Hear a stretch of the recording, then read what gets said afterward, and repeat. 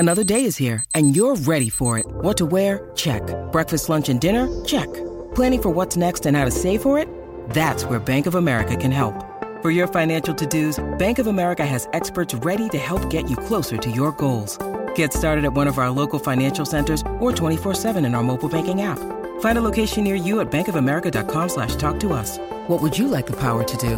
Mobile banking requires downloading the app and is only available for select devices. Message and data rates may apply. Bank of America N.A., member FDIC. And we are recording with the one and only Mr. Howard Bloom, my buddy, my pal, on Thursday, June 22nd, 2023 at 6:08 p.m. Eastern Time, talking about who killed Omnology. I believe our last talk, we talked about, censored scientists and really the iron grip that ego can have on the what we strive for to be the objective field of science.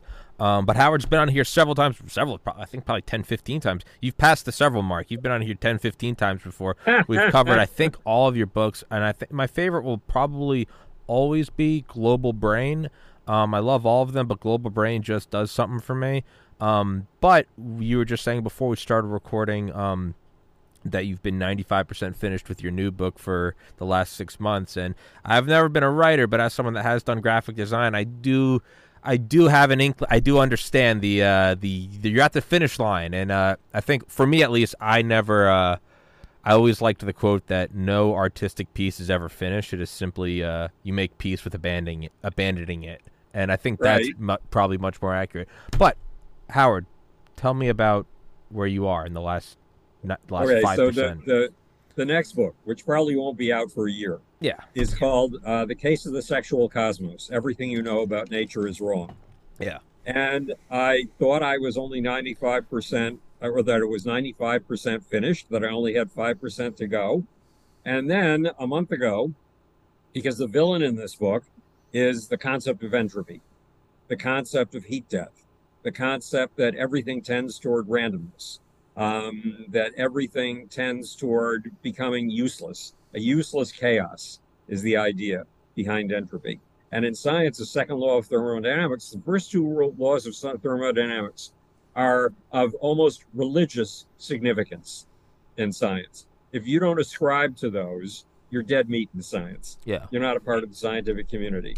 And the first rule of thermodynamics is that the amount of matter in the universe, or the amount of energy in the universe, stays the same, period.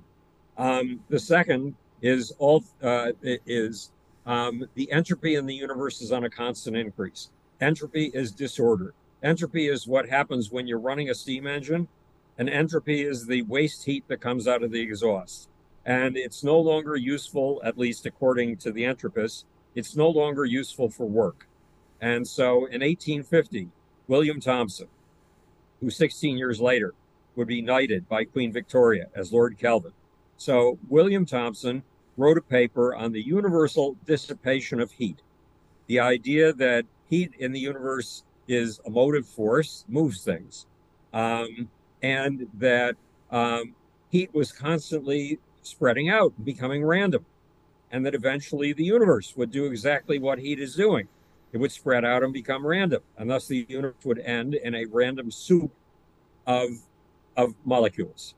And in 1865, a guy named Rudolf Clausius came along and said that the amount of entropy in the universe is constantly on the increase.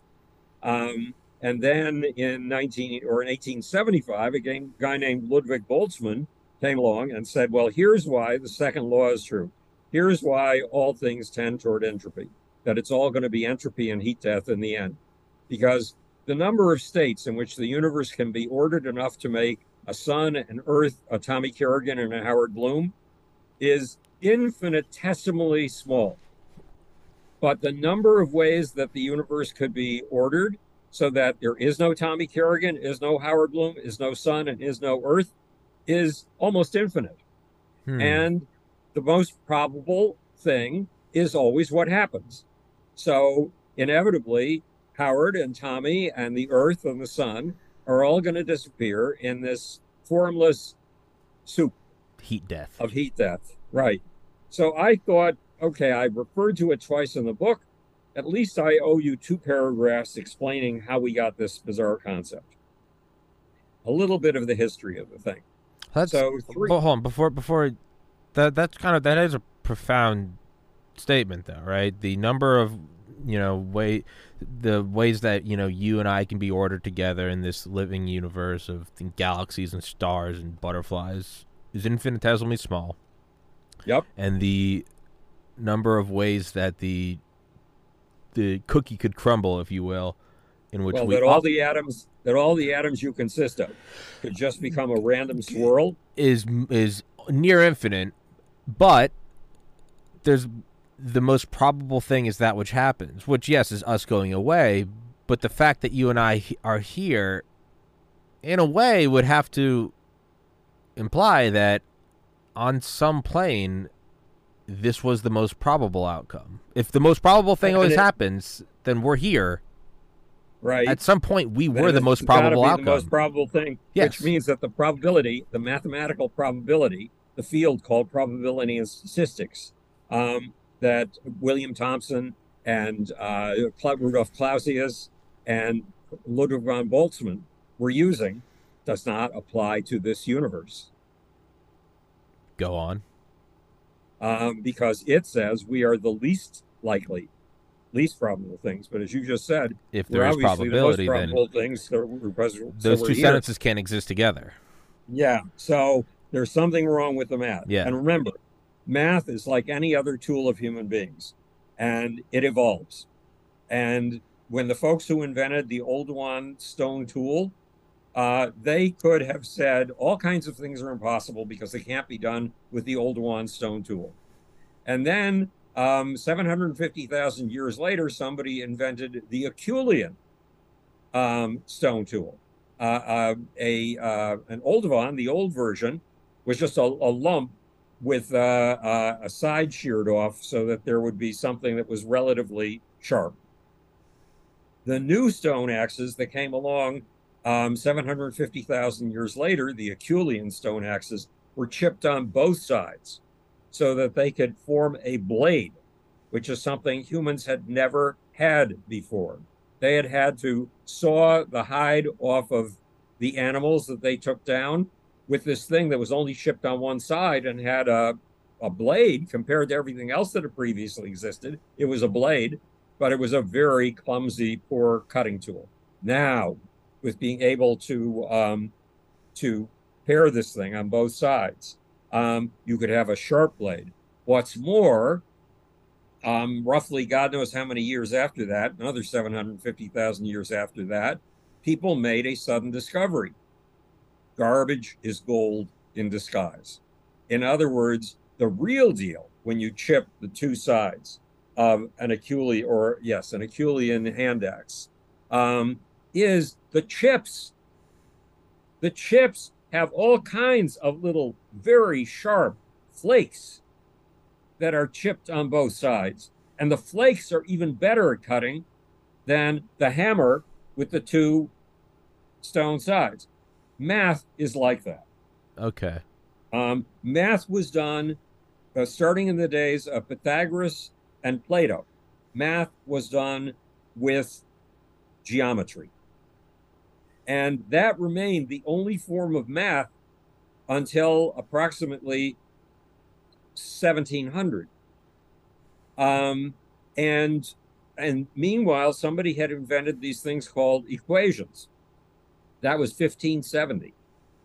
But nobody picked them up for roughly 130 years. And then those were picked up. So to say that everything can be described by our equations is like saying everything can be done with the Oldowan stone tool.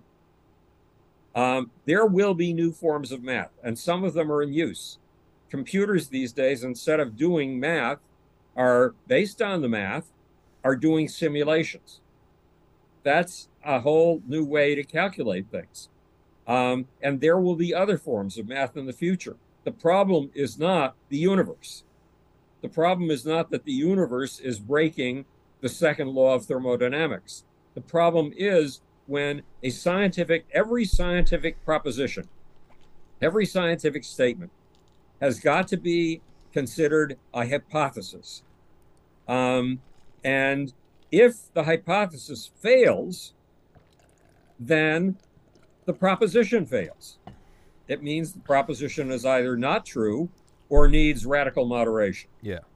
And entropy, because entropy and the first law of thermodynamics have become a religion, you must chant them, you must adhere to them, or you are not considered legitimate in science. They are like the rituals that a fraternity uses Yeah. before they let you in, or that the Masons use before they let you in.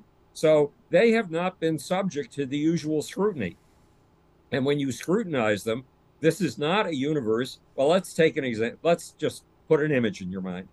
Remember when you were a kid and you had a slinky and you put it at the top of the stairs and you took the top end of it and bent it down and put it on the next stair down.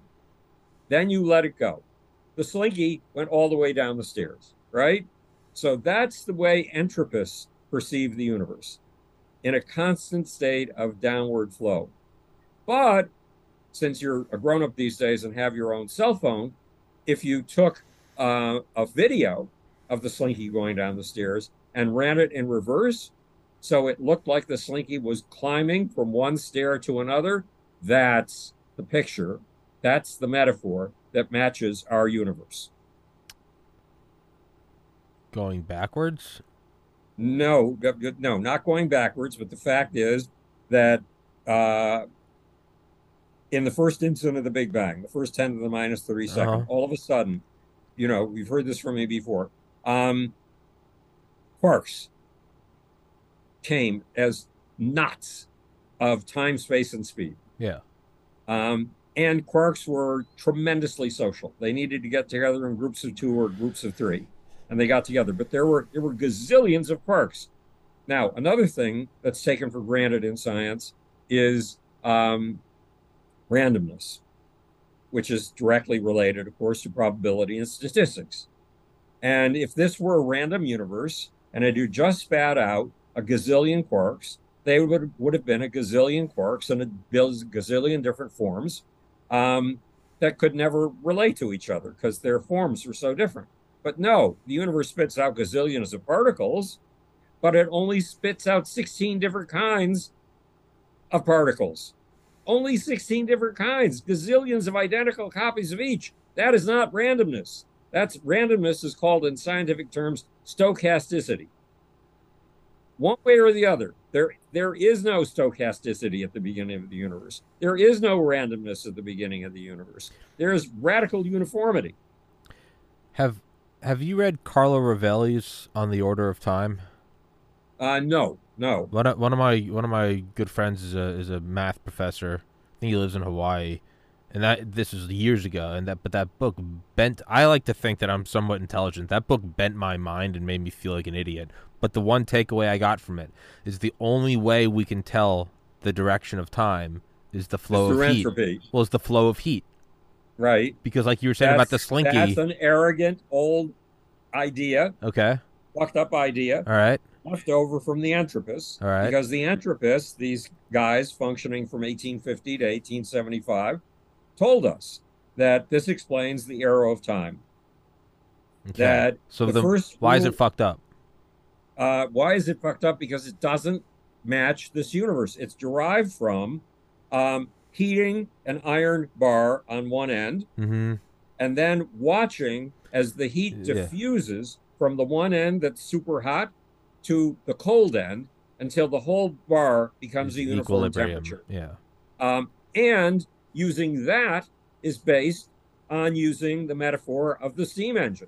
Okay. Now, I will grant you, steam engines were a hot property in 1850, a very hot property in 1850. William Thomson, Lord Kelvin's older brother, 1 year older than he was a theoretician like William Thomson was and a mathematician, but he was a steamship engineer. And Glasgow, where they were both growing up, produced one new steamship a week. And steamships big enough to cross the Atlantic in 3 weeks. Previously, it had taken 4 months or more to cross the Atlantic and to carry 400 passengers. So his brother, William Thomson's brother, Lord Kelvin's brother, was always on the lookout for new ways to make steam engines more efficient so that steam ships would have to carry less coal in order to get across the Atlantic. Well, yeah, that's a very big problem in 1850. But is the universe a steam engine? That's what the entropists turned the universe into. Worse than that, they turned the universe into a metal bar heated at one end. Because another way of phrasing the first law of thermodynamics, which is that matter is never increased or decreased or actually its energy is never increased or decreased in the universe, is that heat always flows from the hot end of things to the cold end and never in reverse. Mm-hmm. Well, that's great. You know, it's very interesting to base a whole science on it. What do you get out of that science? Well, there had been this idea since the 1600s, derived from Democritus and Lucretius, of atoms. And in the 1600s, natural philosophers, which is what scientists were called, began to hypothesize about atoms again and about something they called molecules. And the theory, in the early 1800s, the theory was that matter was, or heat was a particle, that it was a substance, and that when you heat one end of your bar of iron, what happens is these particles, called caloric, migrate from the hot end over to the cold end and eventually equalize the heat on the entire bar. Made sense. But the thermodynamicists managed to prove that heat is not a substance. Heat is a motion. That heat is the motion of atoms and molecules. So they really nailed this idea of atoms and molecules very firmly into the body of science. That was a gift. They produced gifts, but they were dead wrong about the universe. The universe is not an iron bar. And the universe does really bizarre things. Like there's another, Pierre-Louis de Maupertuis, around 1765, came up with the formulation that nature always takes the shortest path. Mm-hmm. Well, guess what? You and I are products of the sexual process. If you just take one of your genomes and stretch it out in front of you to its full length, it's 6 feet long, but it's so thin you can't see it. And because you have 10 trillion cells, there are 10 trillion of these genomes in you, which means there are enough genomes in you to stretch the distance from here to the sun and back 28 times. Just in you. 6 feet, 60 trillion feet. Yeah, I 600 guess. trillion feet. Oh, no. How many cells? 600 trillion. Well, it's 100 trillion cells, so it's 600 trillion. 600 feet. trillion feet. Okay. Divided by 1,000 would be 600 billion. Divided by 5 would be 12 billion. 12 billion. Yeah. God. Sorry, go on. Pretty substantial distance. Wow. Okay, yeah. now one day you are going to mate for the purposes of procreation. Mm-hmm. And what will happen? Your intricately assembled gene, where nothing is allowed to be out of place. The gene is very good at policing itself so that it functions. It's a team. It's a team of 20,000 genes in a human being. And those, if some genes get out of place, that's going to fuck up the team. However, your sperm is going to take a chance on fucking up your gene. Why? It's going to go to the egg of the woman, hopefully you love. And then the two of them are going to do all kinds of crazy dances to swap genes in random places. And the process is so complex that even Mensa students have a hard time talking about meiosis and mitosis, which is what goes on before your sperm ever gets to the lady of your dreams. Yeah. No, I hate that shit in college. And yeah, I mean, it's so complex that a hedge fund accountant can't keep track of it. And it's going to go through all of this in order to assemble another genome that if you stretch it out is 6 feet long, but a changed genome, a genome of a kind That's that never been seen literally has before. never existed in the universe. Never. Now, is that the shortest distance Yeah. between 2 points? Is that a universe constantly breaking down in random disorder? No, and if it has to be the most probable thing, then our concept of probability is irreversibly fucked. Yes, you're right. Because that happens Okay. every moment of every day in every cell of every person, an animal, Yes. an insect. Right. Right. So is all of that incorrect, or is it shocking that our concept of it is incorrect? Well, are you here? Yes. Are you awake? Yes. Do you have something you call a mind and a consciousness? I'd like to think so. Science doesn't know what the hell a consciousness is. That's how old one stone tool Yeah. science is right now. Yeah. Science also doesn't know what life is. Yeah. Yeah. It's a So pattern. science has got a long way to go before it invents its next tool, Yeah. its next stone tool, its Yeah. next form of mathematics, Yeah. or something beyond mathematics.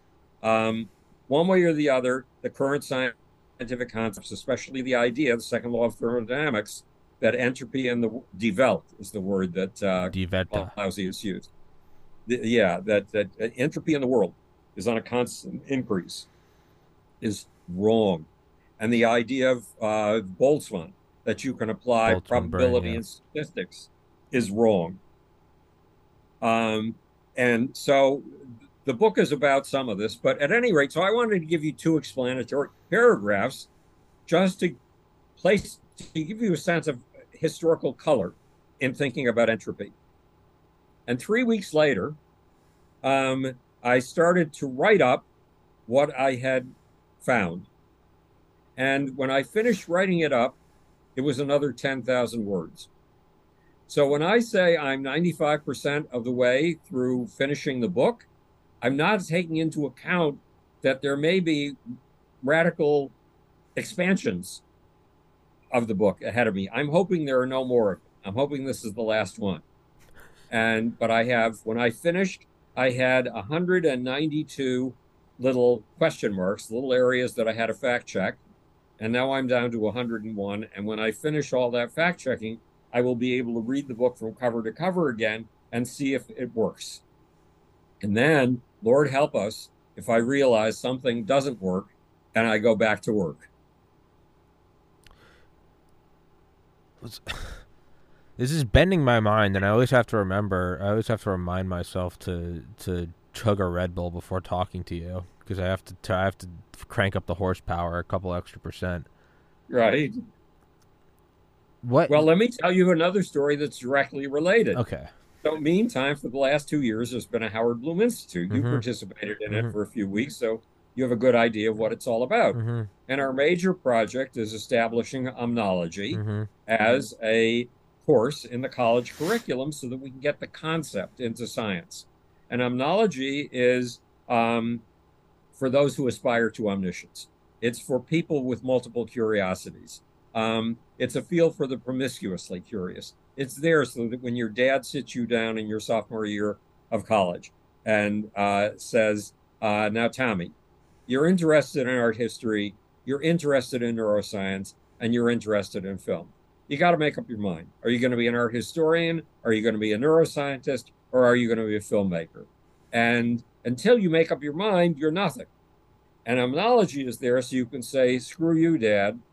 I have these 3 areas of curiosity. I'm going to follow them for as long as I'm passionate about them. And if new curiosities come up and I have the capacity, I'm going to follow those too. And when I hit the age of 40, and all of my friends are having midlife crises, and the men are buying little red sports cars and picking up blondes and cheating on their wives, and the women are planning elaborate divorces to find out who they are, all because they have no idea of why they're here on planet Earth, I will be coming back from the desert of my multiple curiosities with my first answers. And while my friends feel they are at the end of their lives, I will know I'm at the beginning of mine. That's Omnology. And so we're trying to establish a course in that. And we're covering basically about 10 to 12 great omnologists in history, starting with Pythagoras. and including people like Confucius and a whole bunch of others. Well, in doing this, I insisted that two omnologists be on our list. And one is a guy named Alexander von Humboldt, and the other is a guy named Herbert Spencer. Now, Alexander von Humboldt was so famous in the early 1800s that roughly 400 geographic locations are named after him: streets, streams, suburbs, all kinds of things. And that 300 species of animals and birds, animals and plants, are named after him. And yet, when you mention him to your ordinary American, they've never heard of him. They have no idea who he is. The other one is Herbert Spencer. Herbert Spencer was considered the greatest philosopher of the 19th century. And if you ask most people who Herbert Spencer is, they do not have a clue. And if you look up the articles in Wikipedia and stuff like that, they are radically biased against, guess who? Herbert Spencer. So they're not giving you a picture of why he was such a big deal. These guys were big deals because they were trying to combine all the sciences. Alexander von Humboldt went on a 5-year trip to South America exploring, and he carried 60 instruments with him. And every quarter mile or so, he would stop and take samples and measurements, and he would take specimens of the local plants or the animals, if he could. And he did this even climbing what was regarded as the highest mountain in the world. Look, this guy was dressed for walking in the countryside in England. And South America has vicious forests with vicious swamps. And his shoes would be sucked off, and his clothes would be inadequate. And he and his traveling companion would be so insect bitten that his traveling companion would just have to stay in a tent for 3 weeks to get better and not continue traveling with von Humboldt. Yet von Humboldt chose to climb what was thought to be the highest mountain in the world. It was in the Andes, which means he was going to go to a height where no human, at least no European human, had ever gone before. No one even knew what the physiological consequences would be. And he had his local servants who normally carried his 60 pieces of measuring equipment, measuring the temperature, measuring the barometric pressure, all kinds of things like that. And they said, no, what you're planning is certain death. We will not. So he carried 40 of his instruments with him, doing his methodical sampling and note-taking and measuring all the way up to within 1,000 feet of the peak of the mountain, higher than any European had ever gone before, and then came back. And von Humboldt's goal was to meld all of the sciences into one big picture. And he now has a biographer. There is one book about Alexander von Humboldt now, and it's called The Invention of Nature, because the author contends that Alexander von Humboldt was the one who saw nature as one giant interconnected web. And why was he able to see this? Because he was an omnologist, because he used every science, every math that he could find and understand to understand every aspect of this globe that he possibly could. And he put his life at risk many times in order to do it. So, and he was such an influential role model that there were about 20 or 30 years later, there was a kid in England who wasn't sure what he wanted to do for a living. And his father sent him off to, I forget where, Cambridge or something like that, and to be a minister, because his father thought this kid has to end up somewhere to make a living. So we'll send him off to be a minister. That's a solid living. Otherwise, we'll send him off to be a doctor because his grandfather was a doctor. I'm a doctor. So he should be a doctor. So he got out, this kid got out of school, and instead of going directly into the ministry or directly into doctoring, he got himself a berth on a sailing ship that was going on a mission of exploration, a 5-year mission of exploration around, guess what? South America. And guess whose 7 volumes of travel memoirs, which are also scientific memoirs, he carried with him on this journey? Alexander von Humboldt's. The Voyage of the Beagle has its basis in a man who is considered the greatest scientific omnimath ever, Alexander von Humboldt. And Herbert Spencer, before Darwin ever wrote his first book on evolution. Darwin, by the way, only used the word evolution in his first book on the origin of the species 6 times. By then, Herbert Spencer had used the word 60 times. By then, Herbert Spencer coined the phrase theory of evolution. After Darwin published his Origin of the Species, Darwin changed survival of the fit, which was Darwin's phrase, to survival of the fittest. Whose do we use today? Herbert Spencer's. And Herbert Spencer set out to establish what he called a synthetic philosophy, a philosophy that included all of the sciences in an evolutionary picture, in a picture of a universe that evolves constantly toward progress. Progress is a big word in his view of the world. And certainly everything we've been discussing about stretching out your genome and having sex and being here, even though the odds against your being here are infinitely large. You, by probability and statistics, there is no way you are here. Yeah. There's no way I'm talking to a Tommy Kerrigan, and there's no way that there's an I to talk. But Darwin took another approach. One of the great omnologists who we're not covering wrote from approximately 1790 to 1800, about the time that Alexander von Humboldt was just getting started. And Alexander von Humboldt came from a little German microculture called the Romantics. And the Romantics' goal, these people did scientific experiments and they wrote poetry and plays. And their goal was to do science in poetry. And guess who pulled it off in 3 out of 4 of his books?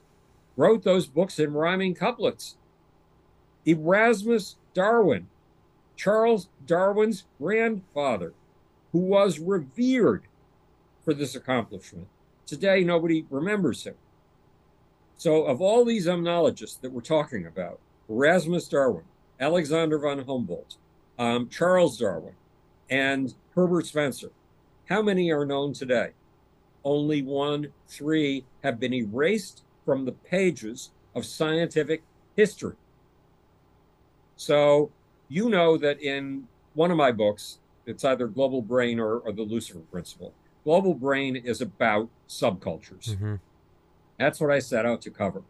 And there's one chapter that shows how science is a competition between subcultures. And the subculture that wins wipes the subculture that loses out of the record, or humiliates it into non-existence. It takes over all of the journals. It will not accept articles from the subculture that it has just banished. And thus, it throws those who follow the hypotheses of the rival subculture, because each subculture represents a hypothesis. It throws those who choose to follow that hypothesis into an untenable track because they cannot get tenure. They can't feed their kids and bring home money for their wives. They no longer have career security in the academic establishment. This is the kind of vicious stuff that deep sixes people, that erases people, like Alexander von Humboldt, Herbert Spencer, and Erasmus Darwin. So I want to know who done it. I want to know who killed omnology in the 19th century, because those are our forefathers as omnologists. And those are the guys we need to bring back to the public. And why? Is it as why do we need? No. Why did they kill them?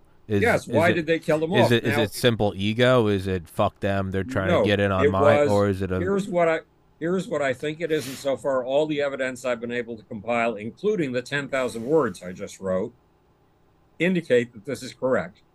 In roughly 350 BC, a guy named Aristotle, in his lectures, laid out in what today is 2 pages, his program for the future of science. And his program was based on, if you break things down to their tiniest elements, their smallest elements, today we call those smallest elements particles, the parts of parts. So if you break things down to their elements, and you understand, and this is a crazy metaphor he was applying, because he also said in these 2 pages, metaphor is not science, and he was using it.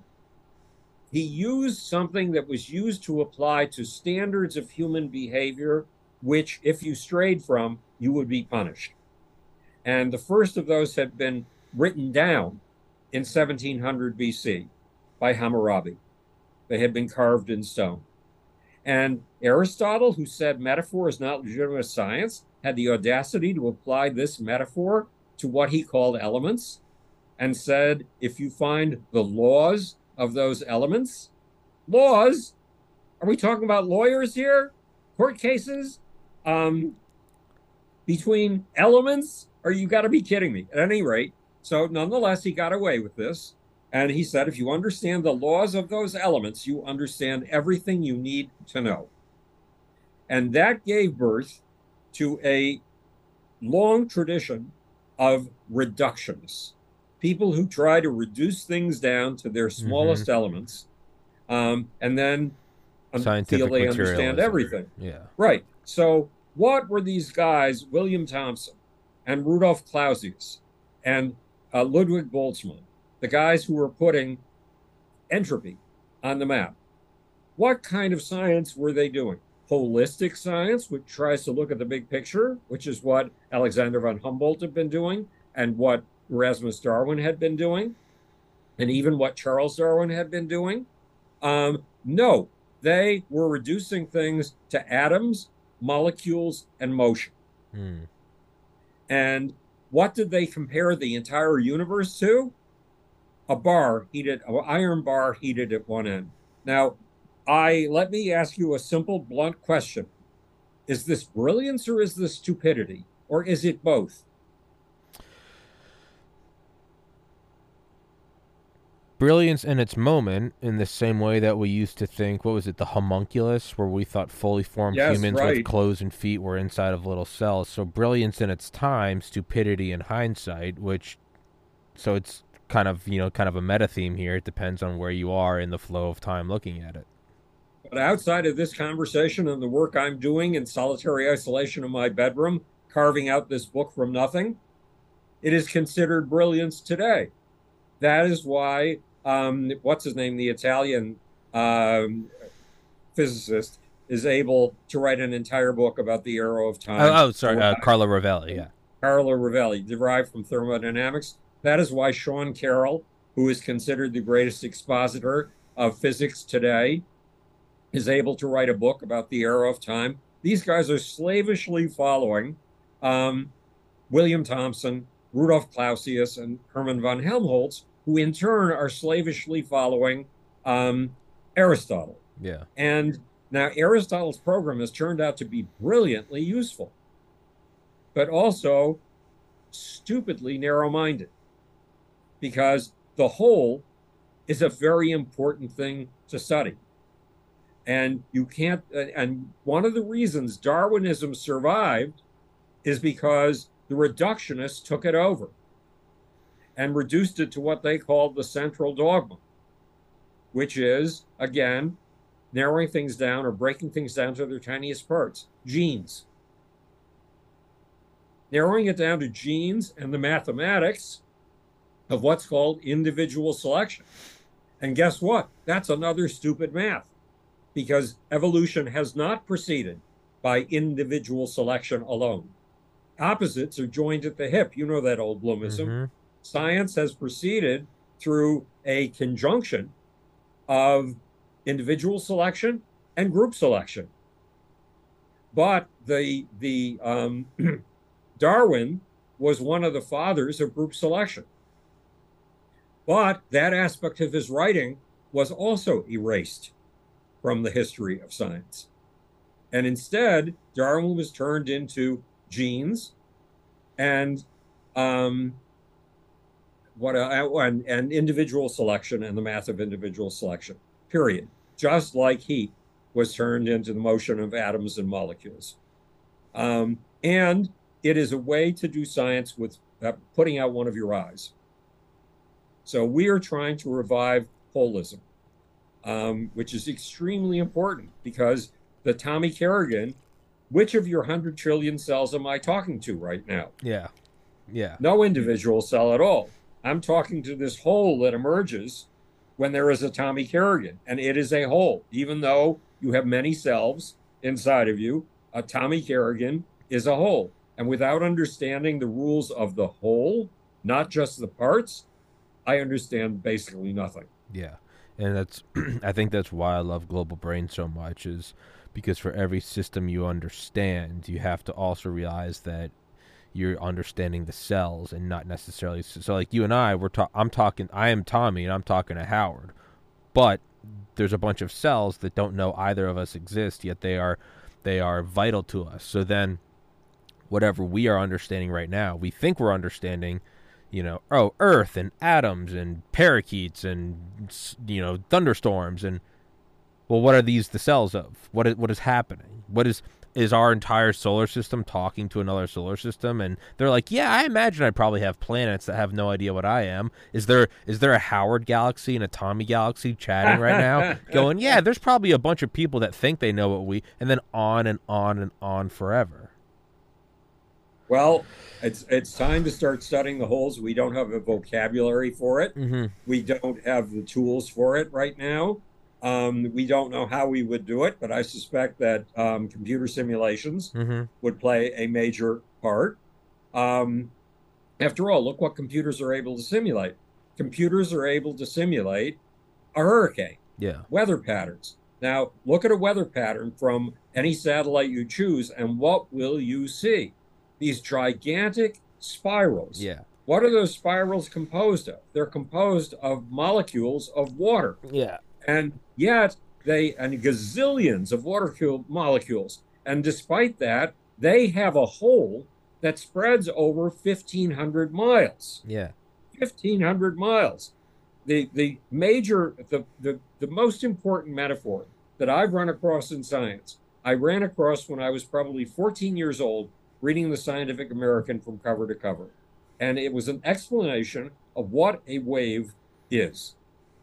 Now imagine you and I are molecules of water in the sea. Mm-hmm.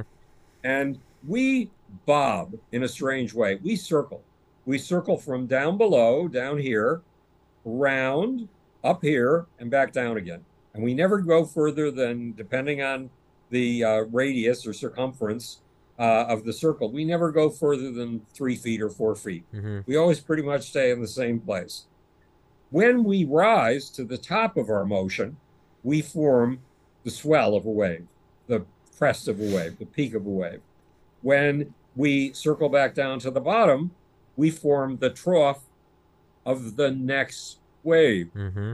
And when we circle back up again, we form the peak of the next wave. In other words, now imagine Tommy Kerrigan. You're no longer a water molecule. You're a wave. Or let's do it like this. You've taken your girlfriend to Paris for breakfast. You're on the plane on the way back, and she doesn't like window seats, so you get the window seat. You're flying across the Atlantic. You look down below you, and what do you see? A corduroyed sea, corduroyed by waves. You suddenly realize you can keep your eye on just one wave and watch it maintain its identity as it travels. And you know that if you take your girlfriend from the New York airport directly to the coast of Maine, and you stand on one of those rocky promontories that juts out into the sea, you will get to see just how real that wave is when it smashes against the rocks. And you know that if you slipped, you'd be dead meat. Yeah. It would make hamburger. That is very real. But I got news for you. The wave is not real. No. The wave is nothing. What do I mean by nothing?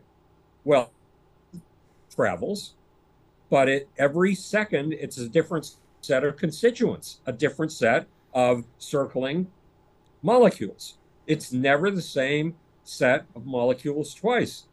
It is no thing. It is not even any particular collection of things. That's why I call it in one of my books a recruitment strategy, because it has its rules and its shape and its way of staying alive without ever being a particular set of things. And yet its own shape and its own laws are very definite, and they're so real that they could turn you into raw meat on the coast of Maine, on that rocky promontory. So the wave is a mystery. But this is a whole that insists on maintaining its identity, despite the fact that it's never the same thing twice. How the hell does that happen? That's where the mystery of holes are. That's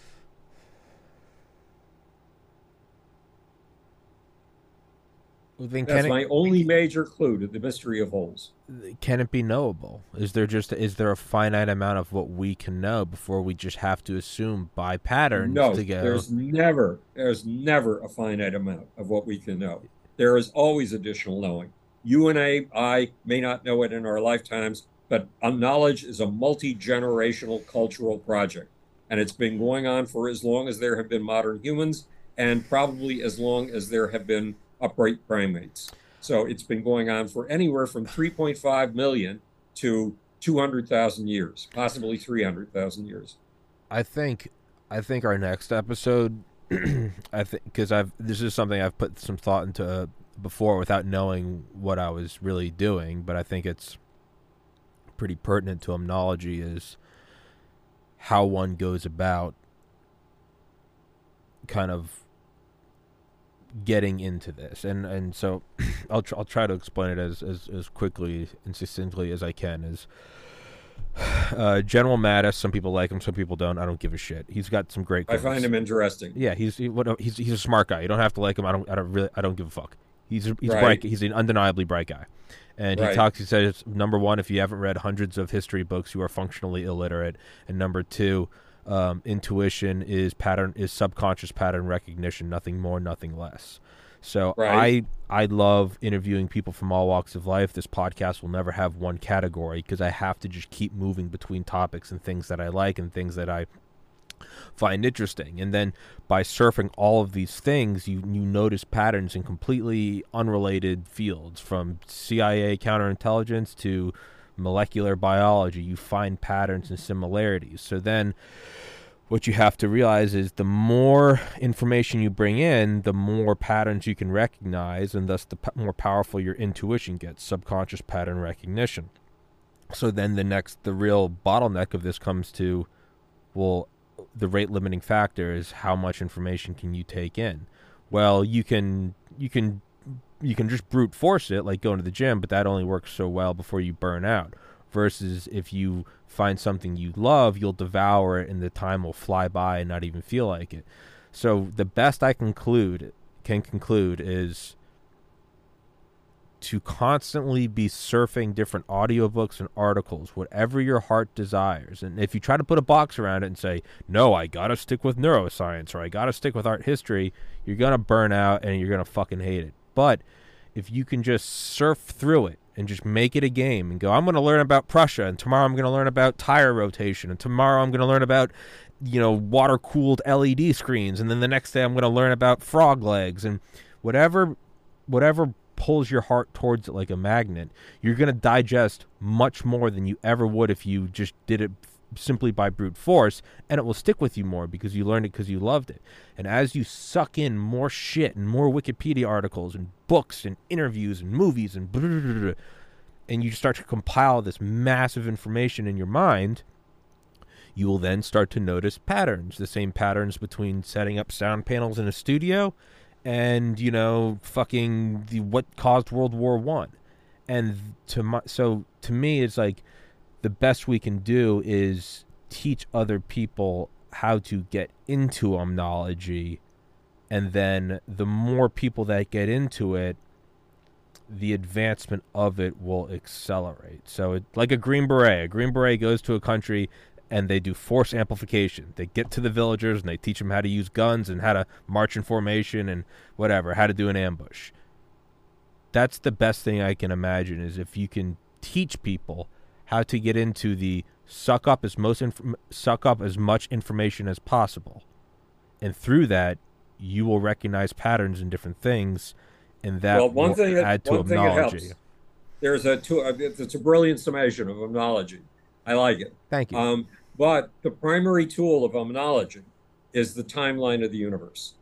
When you run across a fact, fit it into the timeline. In other words, if you've just been told that the latest astronomical observations are that stars began to form 700,000 years after the Big Bang, put that on your timeline. Yeah. If you've just seen a movie and you really liked it, and it's look up the date. Yeah. Put it on your timeline. Put everything on your timeline. Okay. And because it's an evolutionary timeline, and you will begin to see the relationships between things. Okay. And you will begin to see how one thing grows out of another. And you start to see the waves. Right. And the other thing to be very aware of, aside from opposites are joined at the hip, which is an important concept, because often the answer is not, should we really be doing reductionism or should we really be doing holism? The answer is both. We should be doing both. And the other very, very useful principle is hierarchy. 380,000 years after the Big Bang, I told you this story before. There were particles, and they had been bumping carring each other, ricocheting off each other at speeds beyond the speeds of two bullets colliding. And immediately they'd been colliding with something else. Mm-hmm. It was a particle bang-up for 380,000 years. And then the particles slowed down and spread out. Slowing down means they were getting cooler. All that bump-up car banging was heat. And when they slowed down, suddenly these objects the size of the Empire State Building, relatively speaking, discovered they had an inanimate longing. And these little particles, relatively speaking, the size of your fist, discovered they had an inanimate longing. And they discovered that this is the most unlikely pairing in the universe, a thing the size of the Empire State Building, pairing with a thing the size of your fist. But their longings met perfectly. And the little things were electrons, the big things were protons. And the electrons found the proton of their dreams and began circling it endlessly. And what did that create? It created whole new emergent properties, a whole new kind of whole. You know, Aristotle said, if you understand the laws of a proton and you understand the laws of an electron, you understand everything. No, Aristotle, you understand nothing. Nothing. Because these things have entirely new properties not predicted from either the proton or the electron. And the new properties are called an atom, and the new properties are called hydrogen. Yeah. And yeah. But the deal is, what else shows up in that first flick of the matter that we know today, of the atoms? Hierarchy. Because who determines where we go? If I'm an electron and you're a proton and you're 1,800 times my size, you do. You have all the mass. And I am circling around you. You are not circling around me. That's the first instance of hierarchy.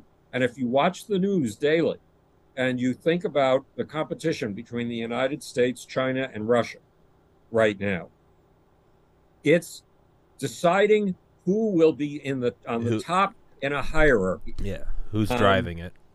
Yeah, exactly. So you will see hierarchy at work under what's called the Thucydides effect. Thucydides trap, yeah. The Thucydides trap, which means that when a nation's economy increases in size dramatically and equals that of those who have been the dominant forces, that new one on the block who has the economic power is going to start fighting to get recognized for its new position. And will try to go to the very top. That's what Germany did in World War I. That's what Germany did again in World War II. Because Germany, we don't recognize it, Germany became a huge economic power because we focused on the steel industry and making railroad trains. The Germans focused on making electrical generators and becoming one of the two hearts. America and Germany were in competition for the heart of this new industry, plus the electrical industry. And Germany also had an industry we did not, the chemical industry. So Germany was fighting for overt recognition of its new position, its new weight and heft economically. And that's what's happening between China, Russia, and the United States right now. Russia doesn't have a chance in the long run, but the Ukrainians are suffering horribly for it. I mean, the Russians right now want to literally wipe Ukrainian culture and the Ukrainians off the map so they can take over that territory as Novorusk or something like that. Novorusk. But it's the Chinese we really have to watch out for, which we know, because once upon a time in the 1800s, there was a country that only produced 5% of the world's economic output. And then it started installing three things: automated machines to make thread, spinning machines, automated weaving machines, and steam engines to run them. And within roughly 40 years, that country that only produced 5% of the goods of the world produced 25% of the goods of the world and was known as the workplace of the world. And it was England, despite having a tiny population. And today, what's the workshop of the world? China. Yeah. So we're trying, I mean, Biden is very wise. He's trying to change that. He's trying to develop domestic supply chains. After all, we did have all these industries ourselves once upon a time. But we'll see how. I hope he makes out well. So I hope that it turns out to be economically viable to make ships in the United States. I watched as the Chinese took over the solar industry. I watched and I agonized. I watched as Ronald Reagan took solar panels off the roofs of the White House as research dollars dried up for solar research. And as the Chinese, I was in China and I was taken on a tour of a Potemkin village solar factory. It was this huge empty factory, and they had an entrance on one side and an exit on the other. And if you walked through, what you saw was a bunch of people working on machines to allegedly make solar panels. Well, it was a little show. It was like a show at the World's Fair. The factory wasn't functioning yet. It didn't have its equipment installed. This was just a ruse. But it demonstrated China's aspirations. And China pumped money into the solar energy, and now China owns the solar panel industry, owns it. And it would like to do that. It wants to do that with the chip industry. It wants to do that with the laptop industry. It wants to do that with everything. And it's never talked about these days, not even in Casion, which is a publication produced in China under Chinese strict guidelines, or Nikkei Asia, which has the best Asia coverage that I know. They never cover the fact that Xi Jinping put together a Made in China program, and that was supposed to culminate in 2005, which is now a very short time away. And what was it? It was exactly the equivalent of what Joe Biden is being excoriated for by the Chinese in trying to redevelop American supply chains.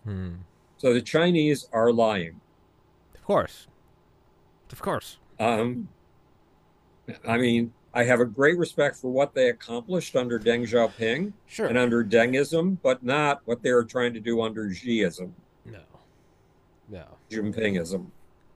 So we should cut off. Because I got to go back to work. I know you do. I've kept you 7 minutes past because I can't be trusted. Howard, I love talking to you, man. I really do. I wouldn't keep having you on here. It's always if you can tell, I sit up.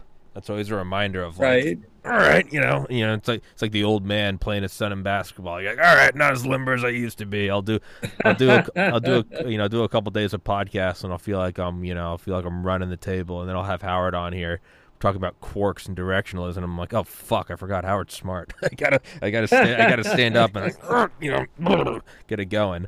Well, you do an excellent job. I love your summation. Thank you, sir. Of Omnology. Thank you. I think that would yeah, whatever. I'll send you an email. We'll set up the next podcast, but yeah, I'd like to continue down this thread. I like this thread. Okay, terrific. So have a wonderful night. Stay too, healthy, strong, and happy. Yes. May you find the woman of your dreams. Thank you. And go through that incredibly tortuous process. Go through mitosis and meiotic insanity. Yes, right. Okay, so I'll see you the next time. Yes, sir. Guys, please go into the description. Please go grab Howard's book. Please go follow him on Twitter. You can go to his Facebook. You can go to the Howard Bloom Institute. You can all that stuff is in the description. Please go support Howard. And if you're going to only choose one, I would highly recommend Global Brain. I like all of them. But if you're going to grab one, if you just want to grab one, I would say Global Brain that's my favorite. Lucifer Principle, Muhammad, whatever you want to do. But Global Brain, if you just want to get a taste of it and see if it's worth your time, I would recommend that. And I think it will be worth your time. But Howard, thank you so much, dude. Love talking to you, man. It's a pleasure. Thank you, have sir. A great night. You too, sir. Thank you so much. Guys, Recording thank stopped. you for watching. Take care, everybody. Peace.